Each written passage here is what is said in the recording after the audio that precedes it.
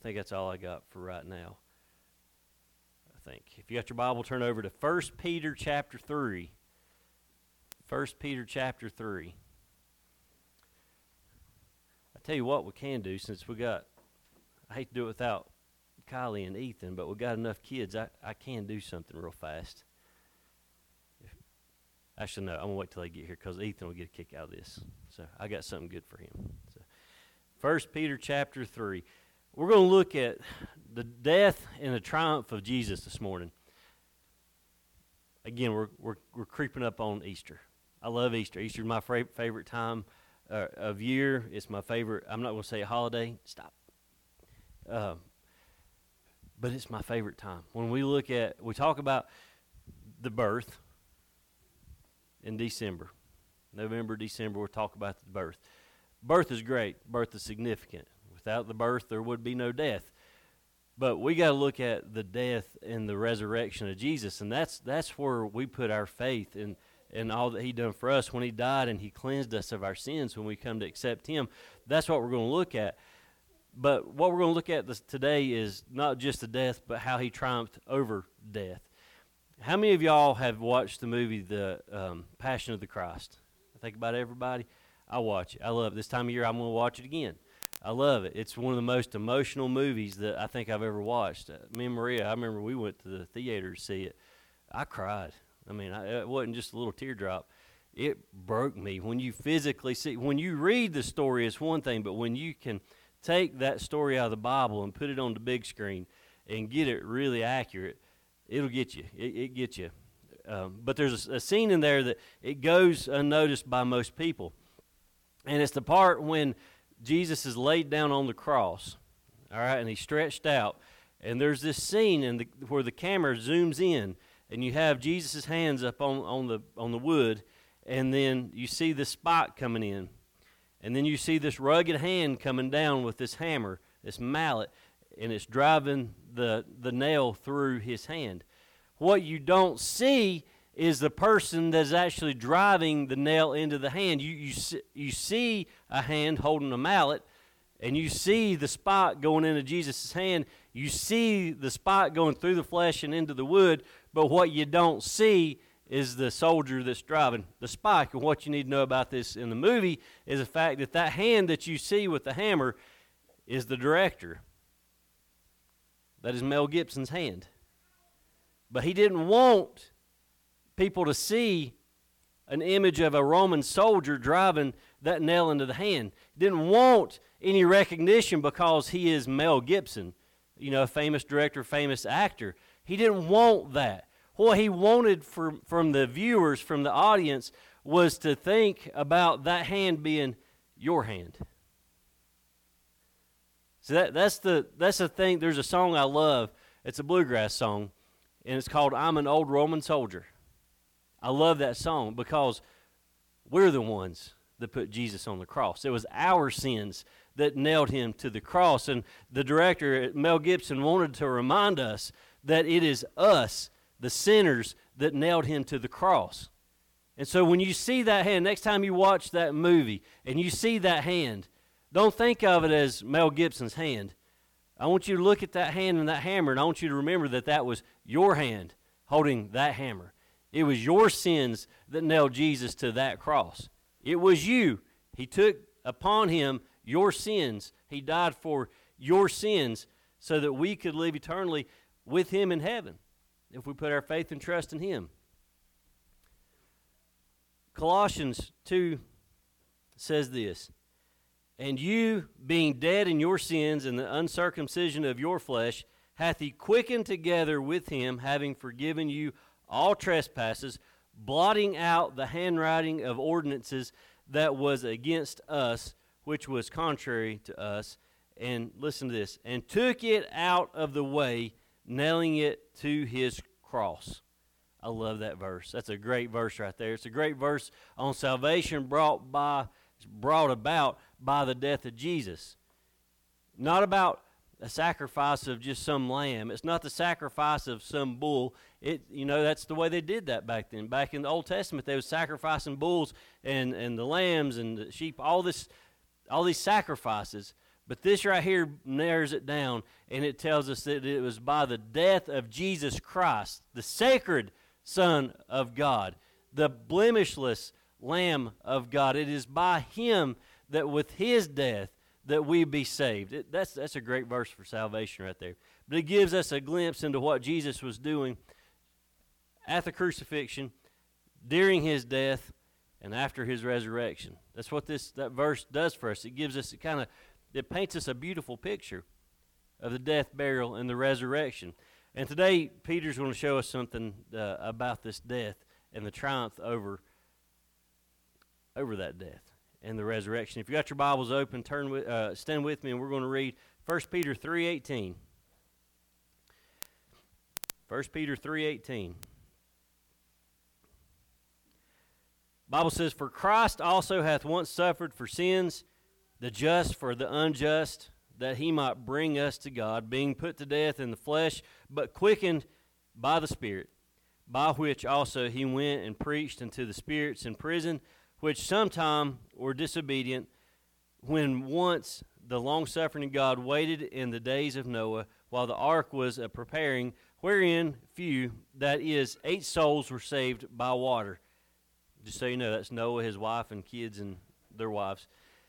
"The like figure whereunto even baptism doth also now save us, not the putting away of the filth of the flesh, but the answer of a good conscience toward God, by the resurrection of Jesus Christ, who is gone into heaven and is on the right hand of God, angels and authorities and powers being made subject unto Him."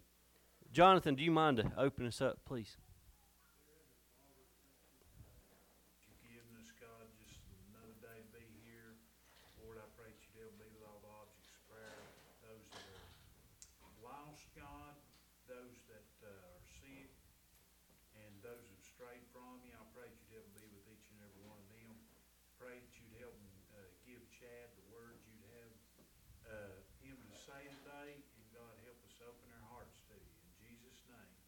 Amen. You can have a seat. So the first thing we got to do is we got to understand the death. The death. If you go back to verse 18, it says, "For Christ also hath once suffered for sins, the just for the unjust, that He might bring us to God, being put to death in the flesh," listen to this, "but quickened by the Spirit." This is a verse that explains exactly what Jesus did when He died. It sums it up. In the clearest of terms right here, it tells us why Jesus died and what the death of Jesus does for us. It paints a picture, and that's the one thing that I like about how Peter wrote this. It's a lot like Keith was talking about this morning, talking about Luke. Luke paints a picture.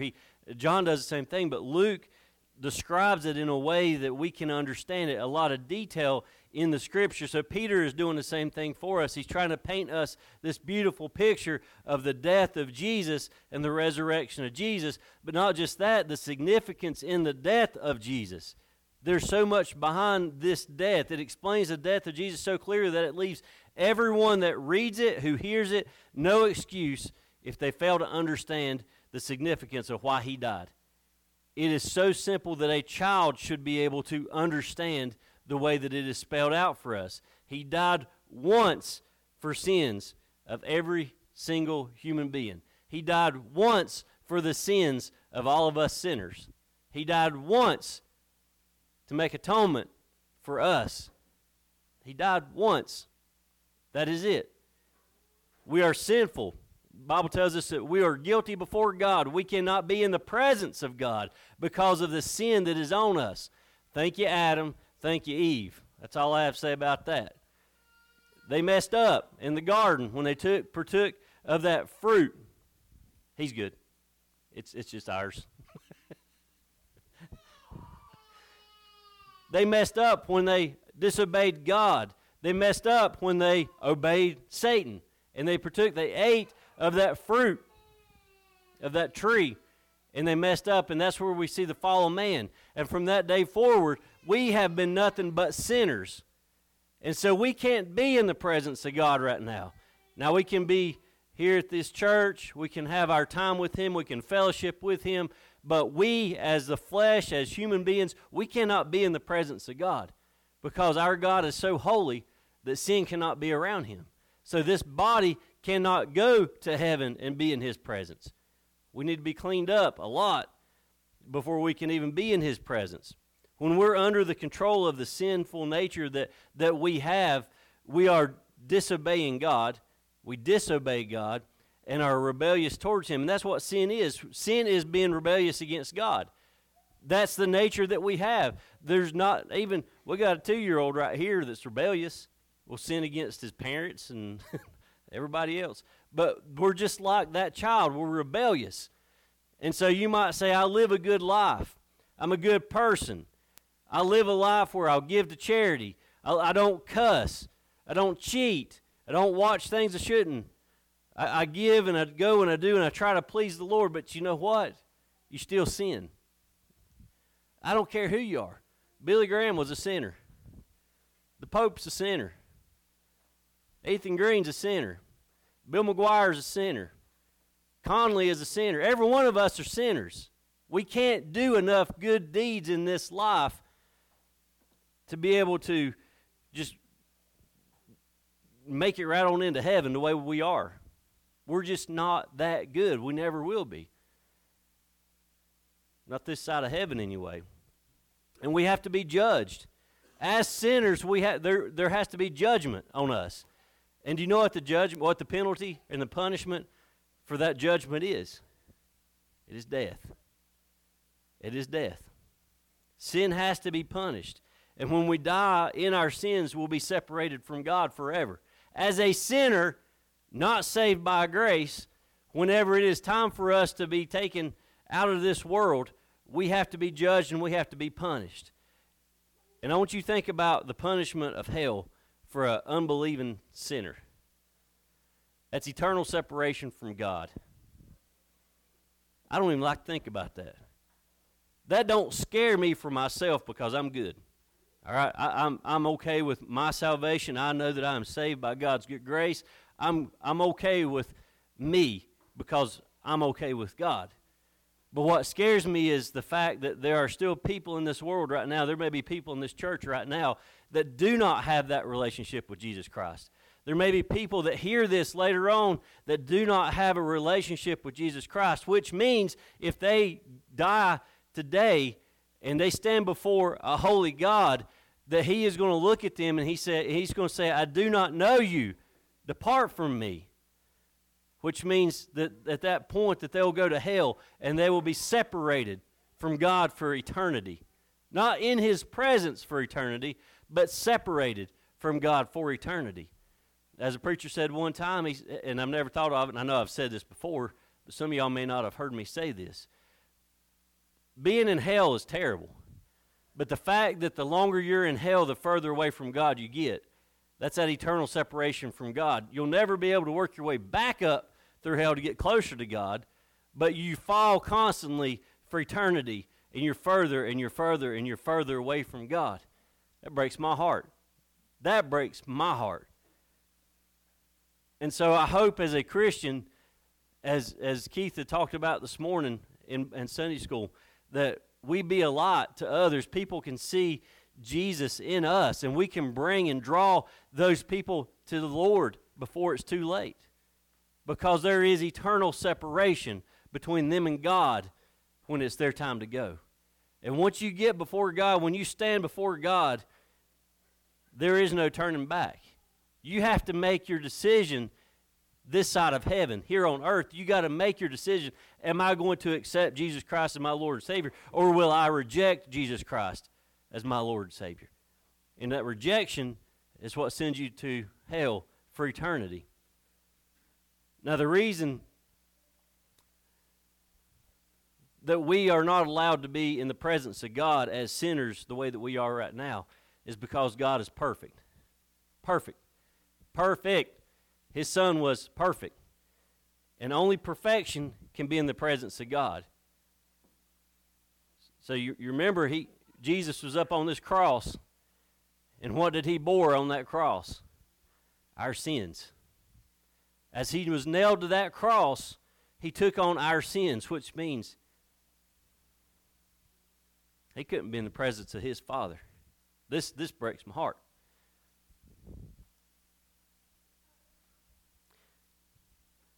That moment in time when Jesus hung on that cross and it was black and the Father turned away from the Son.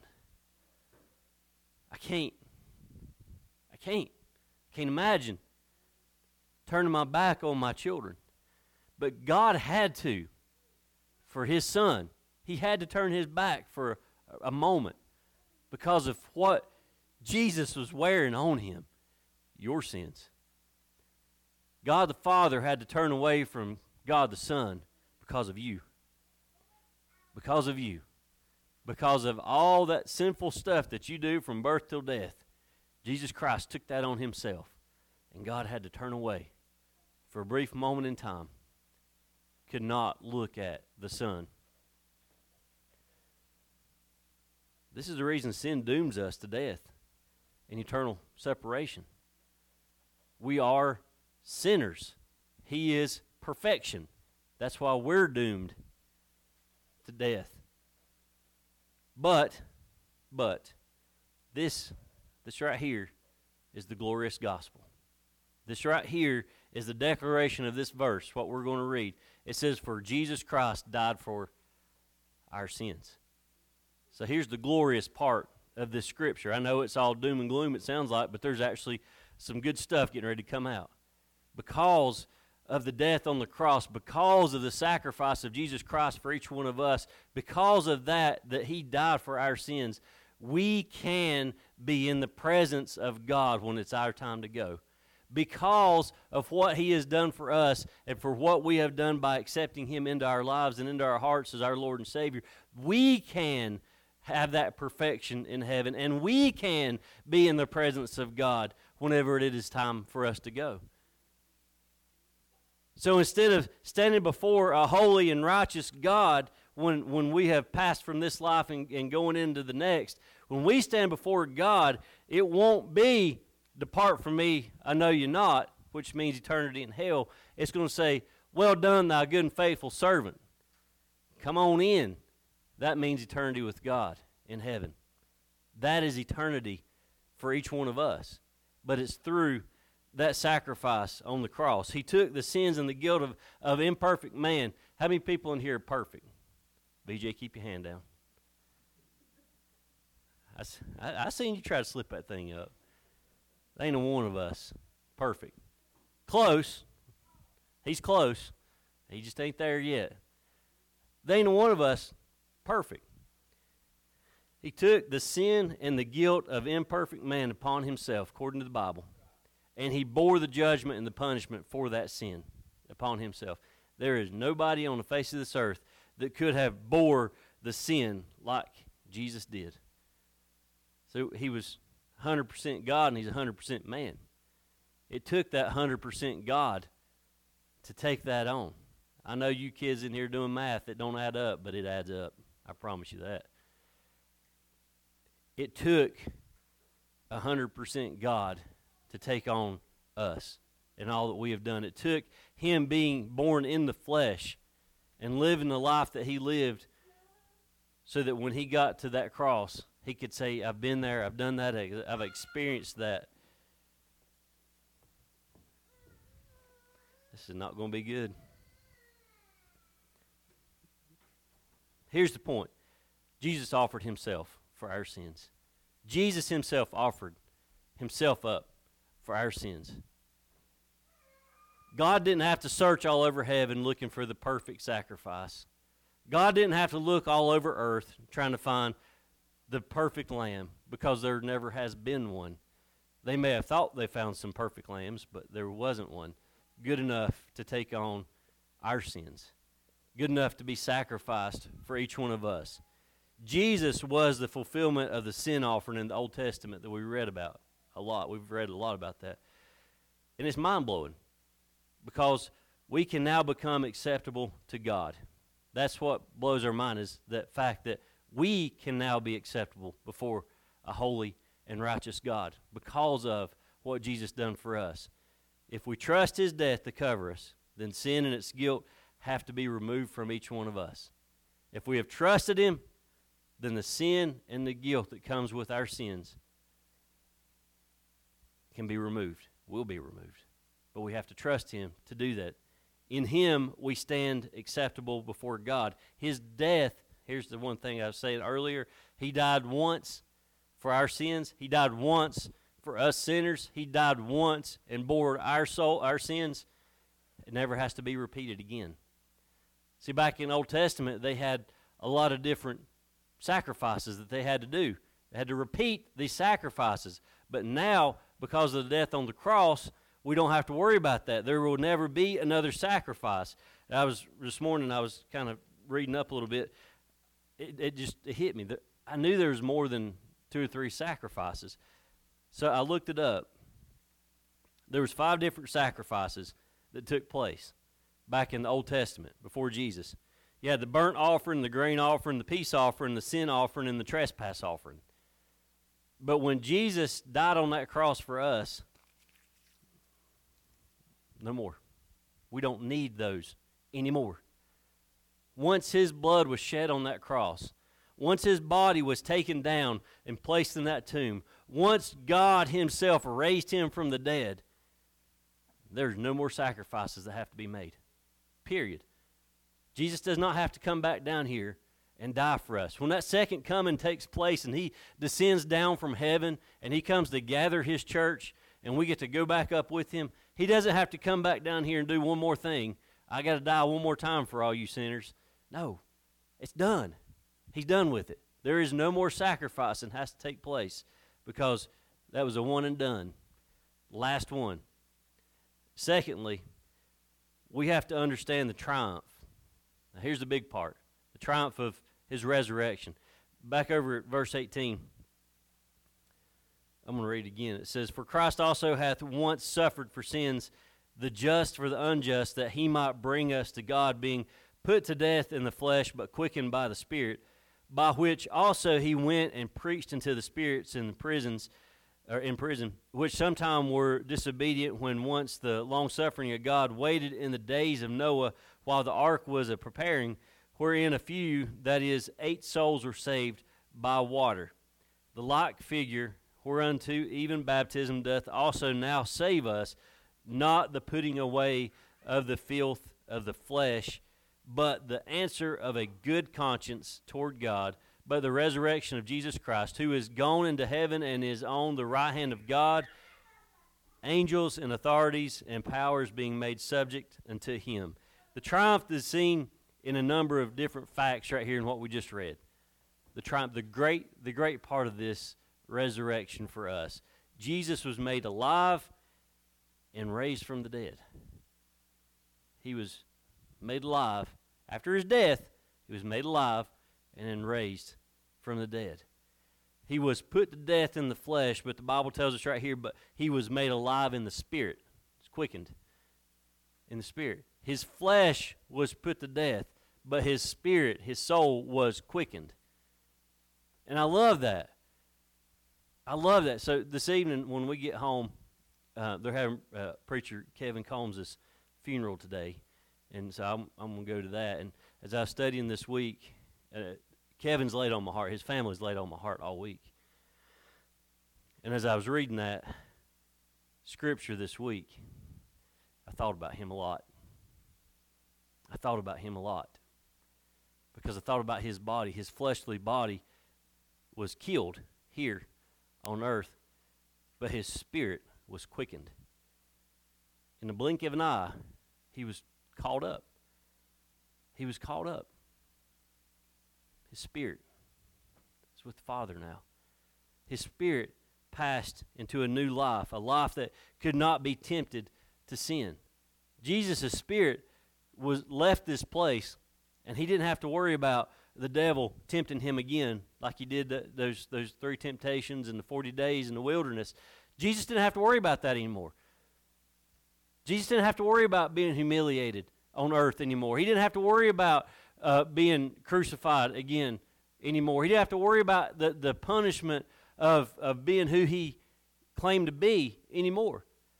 once he was quickened and his soul was lifted up, he didn't have to worry about any of the sinful things that men were doing to him here on earth. He didn't have to worry about that anymore. The same is experienced by every Christian. The Spirit for every true believer is made alive in Christ and is made alive in the presence of God. But that's the Spirit. We don't have to worry about sin or sickness or death, dying, all that. We don't have to worry about crying, the weeping, and all that takes place here on earth. We're not going to have to experience that anymore because we'll be in the presence of God in heaven. The Bible tells us what is and isn't in heaven. What is in heaven is God in the presence of Jesus, in the presence of loved ones that have gone on before that have accepted Jesus into their lives. We'll be in their presence when we go. We know that we're going to have mansions in heaven for each one of us. We know that the heaven is a place of golden streets and jasper walls and pearly gates. We know what the Bible tells us about heaven, but we also know what the Bible tells us is not in heaven. We don't have to worry about cancer. We don't have to worry about stroke. We don't have to worry about heart disease. We don't have to worry about crying. We don't have to mourn no more. We don't have to worry about all the things that we go through here on earth. We don't have to worry about that stuff anymore because we are in the presence of God. And all that stuff I just listed is against God. It's a sinful nature. It's not of God. And so we don't have to experience that while we're in His presence. When it's time for a believer to depart this world, when it's time for us to go as a Christian and live with God, He will transfer the believer's spirit into heaven. Blink of an eye. Can't even imagine how fast it is, but He will call us up quickly, immediately, quicker than the eye can blink, transferred, as the Bible says, into the perfect and eternal world. The perfect and eternal world. So perfect, again, there's no sin, and eternal means forever. So no sin forever. Ain't that great? I mean, down here, what we got? 70, 80, 90 years maybe. I'm hoping I don't get Paul Willie's genes and live to I'm 101. I would like to have that gene that he had a head full of hair when he did die. That would be amazing. But I think that can skip me too. But we don't have to worry about sin anymore. The believer's spirit will be perfected. Never again are we going to have to face the trials and the temptations. Never more are we going to have to deal with going and making arrangements at the funeral home or sitting down with your doctor and getting brought the bad news. Never again are we going to have to experience any of that. The believer's spirit will be perfected to live in the glory and the majesty of God forever. I'm going to read verse 21 again for you because I like this. The like figure whereunto even baptism doth also now save us, not the putting away of the filth of the flesh, but the answer of a good conscience toward God, but the resurrection of Jesus Christ. Jesus alone saves a sinner. I don't know how much more clear I can be. Jesus alone saves a sinner. Now, what we just read talked about baptism. Now, if you read that not understanding that I'm the way, the truth, and the life, no man cometh unto the Father but by me, then what you might see right here is that, oh, let me go down to the river and pray and run through that water real quick and then I go to heaven. That might be how you read that, but that's the furthest thing from the truth. There is no power in the water, period. Period. Baptism, it's nothing more than the ring on my hand. I'm showing the world right now I'm married. That's just showing the world. That's an outward appearance. I am married. Baptism is the same thing. It is showing the world that I have put my faith and trust in Jesus Christ. I am baptized, and I'm showing the world that I believe in Jesus Christ. That's all that baptism is. Is Peter telling us right here, baptism saves people? Is that what Peter's trying to explain to everybody? No, it is not what he's telling us. He is not saying that water or the act of baptism saves any of us, because it doesn't. And poor Catholics, what do? They take them youngins up after they're born and they christen them or they sprinkle water on them, it means nothing, because they put their faith in that baptism, and they think that because they're baptized as a child, and they will tell you this, because I was baptized as a child, I'm going to heaven.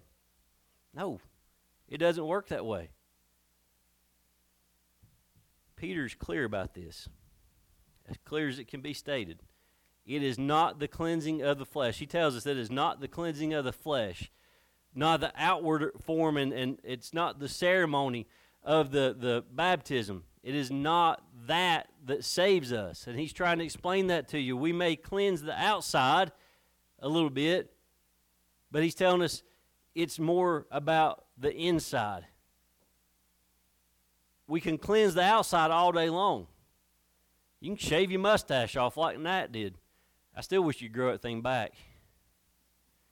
You can clean up the outside a little bit, can't you? You can go in. You can get up, Otis. Come on. You can clean up the outside real good. You can put your makeup on. You can get your hair did. You can get a nice suit on. Get clean shaven. You can do all that stuff. But all you're doing is putting lipstick on a pig. You're still going to be dirty on the inside. Your heart's still going to be dirty. You're going to be an old nasty sinner no matter what. You go over here to 1 Samuel. It says, "But the Lord said unto Samuel, Look not unto the countenance or on the height of his stature, because I have refused him." Now listen to what the Lord says. "For the Lord seeth not as a man seeth, for man looketh on the outward appearance, but the Lord looketh on the heart." The Lord looks on the heart. So you might run down here to the river and get baptized. God knows your heart. God knows your heart. I don't know your heart. I might baptize you, but I don't know your heart. I'm just going on what you tell us. If you say, I give my heart to the Lord, amen. Let's go get baptized sometime. Paisley, we still got to get you baptized sometime, don't we? Or is that Abby? Yeah, it's Abby. She's going to heaven. She don't have to go to water. It's just telling the world, I've been baptized. It's the cleansing. The Bible says it's the cleansing of a good conscience brought about by the... Get out of here. Go give him a shot. It's the cleansing of a good conscience brought about by the power of the resurrection that saves a person. The Scripture says that our conscience are cleansed by the resurrection of Christ. It's cleaning us up. We're putting our faith, our knowledge that we have, our faith, not knowledge, but our faith in Him, in His death, burial, and the resurrection. We're putting faith in Him, not in that water. Peter's not trying to tell you that you need to just run down and get baptized. How many of us have, I don't need to show hands, but how many of us have been baptized more than once? A lot of us. A lot of us thought we were saved when we were younger and we were baptized. But then we realized a little bit later on in life that we were not saved. And guess what? We got baptized again. I'll baptize the whole church if y'all want to be baptized sometime. But it don't mean nothing. It means nothing. It's just showing the world that I believe in Jesus Christ, that I have put my faith and trust in Jesus Christ, in His death, His burial, and His resurrection. When I was in Israel, there were several people that would not get baptized in the Jordan. They said, I've done been baptized once, I ain't doing it again. I'm like, hold the baby, I'm jumping in, because I want to be standing in this water where my Jesus was baptized. I don't care if it's a mud puddle in the parking lot there at the Jordan River. I just wanted to get in it because this is the area where my Jesus was baptized. And so I did. And I was dipped in the water, and I come back up. Did it change a thing? Nope, it did not. Didn't change a thing. It didn't get me a little bit closer to the seat at the marriage table of the Lamb because I was baptized in the Jordan. Me being baptized, and I wasn't baptized, I was dipped. I was baptized at Willardale Baptist Church. That's where I was baptized. But it doesn't mean that it's going to move you around. It's not going to change your seating order whenever we go to the marriage supper of the Lamb. It's not going to change anything up. It doesn't change your status whatsoever. And I'm going to finish with this right here. Verse 22 clearly states for us the victory and triumph of Jesus, who is gone into heaven and is on, I love this, and on the right hand of God, angels and authorities and powers being made subject unto him. He has gone into heaven and is seated on the right side of the Father. So we have the death, and then we have that resurrection. And then we have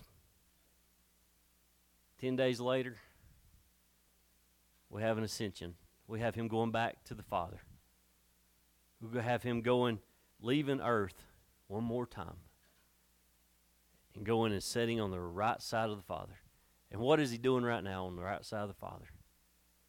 He's interceding on our behalf. As we pray, he picks it up and he hands it to the Father. He hands it to God. He says, there's one of ours.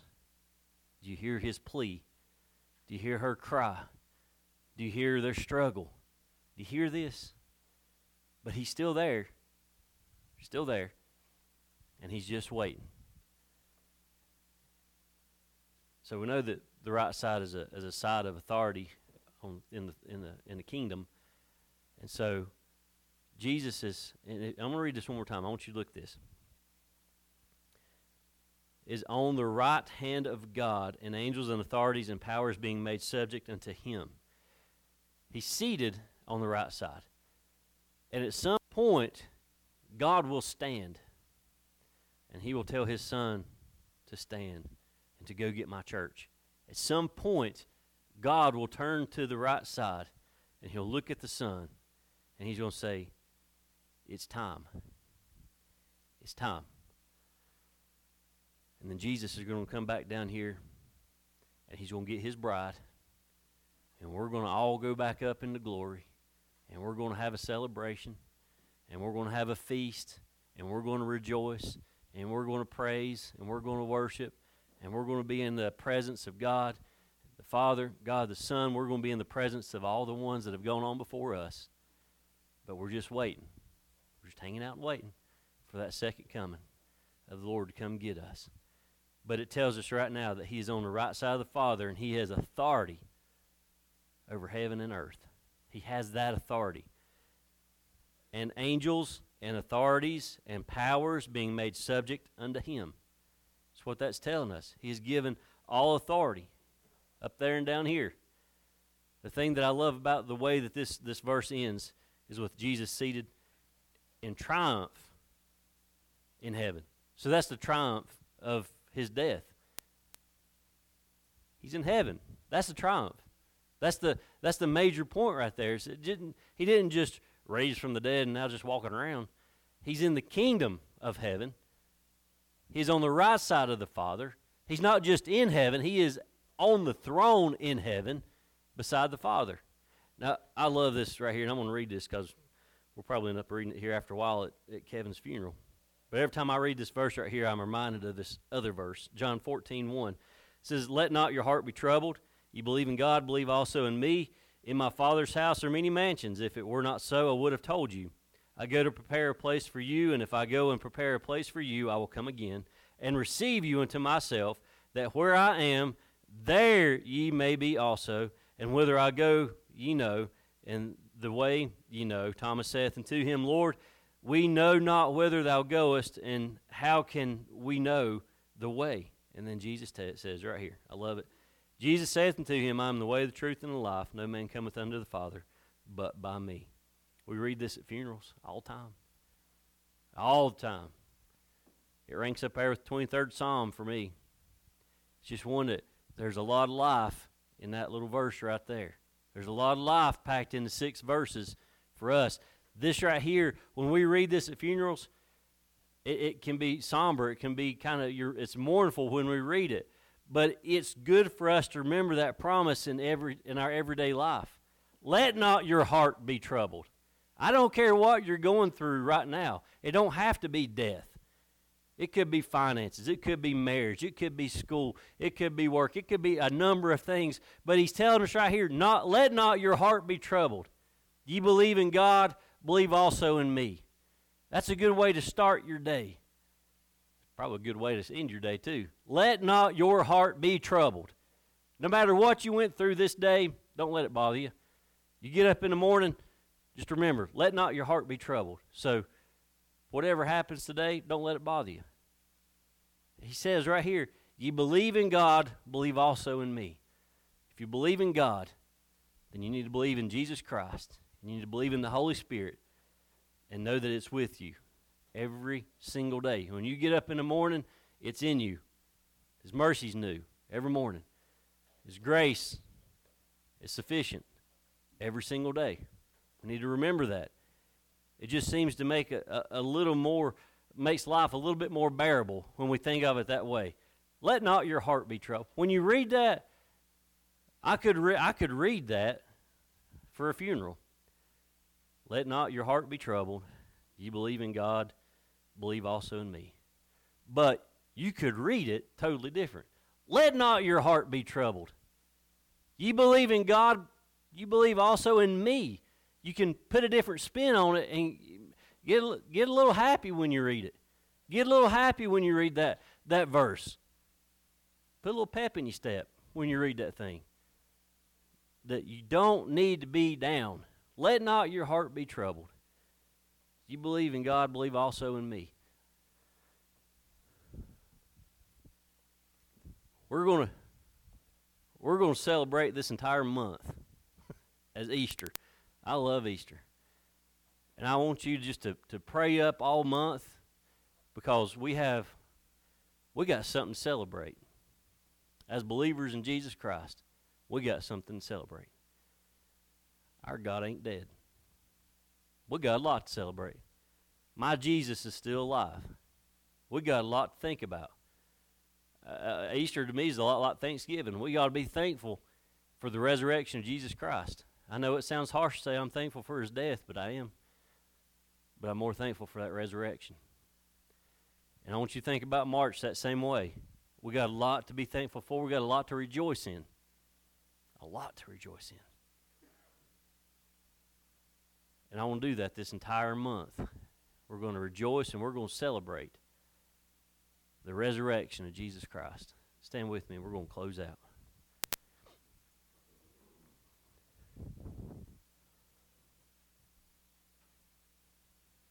I want y'all to do a lot of praying this month. That the Lord just keep opening up doors and verses for our services on Sundays.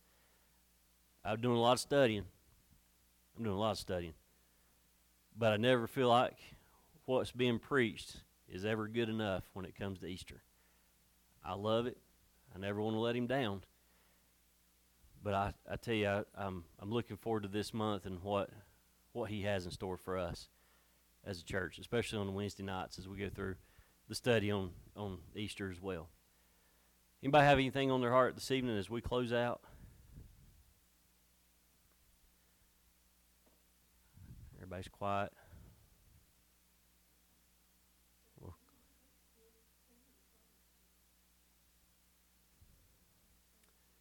Yep. And Nathan gets his kidney transplant tomorrow too.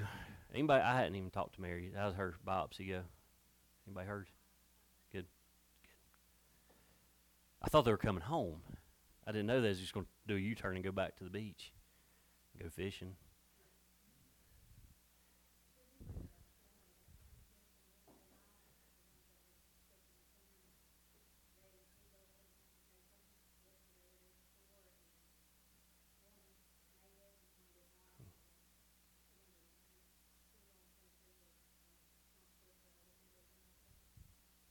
Remember that. Let's pray. Father, we want to come to you again this evening. Lord, again, we have a lot of objects on our heart. We have a lot of burdens on our heart. We share grief. We share a time of joy. But God, we share the same God. And I want to thank you for that. Thank you for a living, loving kind God that we serve right now. Father, as we come to you, we have burdens on our hearts for these children, as we mentioned, especially on Wednesday nights for Zeke and Maisie and Mercy and Denver down in Spruce Pine. God, we continue to lift them up to you, but Lord, today we want to lift up this family that lost one of the two twins. Lord, as that child is in the presence of you now, in your arms. Lord, we want to thank you for that, just for that knowledge, knowing that that child is where it needs to be right now. But Lord, we pray for that grieving family. Father, we want to lift up that baby to you right now. God, may you touch that child, touch its heart, touch its lungs, touch its little body. God, I pray that you'd make it whole. God, and be with that family as well as they grieve and rejoice at the same time. It's an emotion that we can't comprehend, but that's what they're going through. And so, God, I want to lift them up to you right now. And Lord, as Nathan goes in for his kidney transplant tomorrow, God, I pray that it goes smoothly. God, that you would just touch and just work that thing in there like you're supposed to. And Father, I pray he walks out feeling better than he's ever felt before. Be with that family as well. And Lord, as Tina prepares for her surgery next week, I pray, Father, that you give her a peace that passeth all understanding. Lord, knowing that you're in control. And when she rolls out of that place, that she'll give you the praise, honor, and glory for all that takes place. Lord, I want to lift up this church to you as well, the ones that make it up. Lord, we thank you for their hearts and for their love for one another. And I pray, God, you'd bless them for that. Be with us as we leave this place. Be with us as we study this month, as we prepare ourselves for what we call Easter, what I call Resurrection Sunday. God, I pray that you would just enlighten our hearts and allow us to try to grasp and understand as much as we can the significance of you giving your Son for us on this earth. We praise you and we thank you again this morning. All this in your Son's name we pray. Amen. Amen. All right, you're dismissed, and we'll see you hopefully Wednesday night.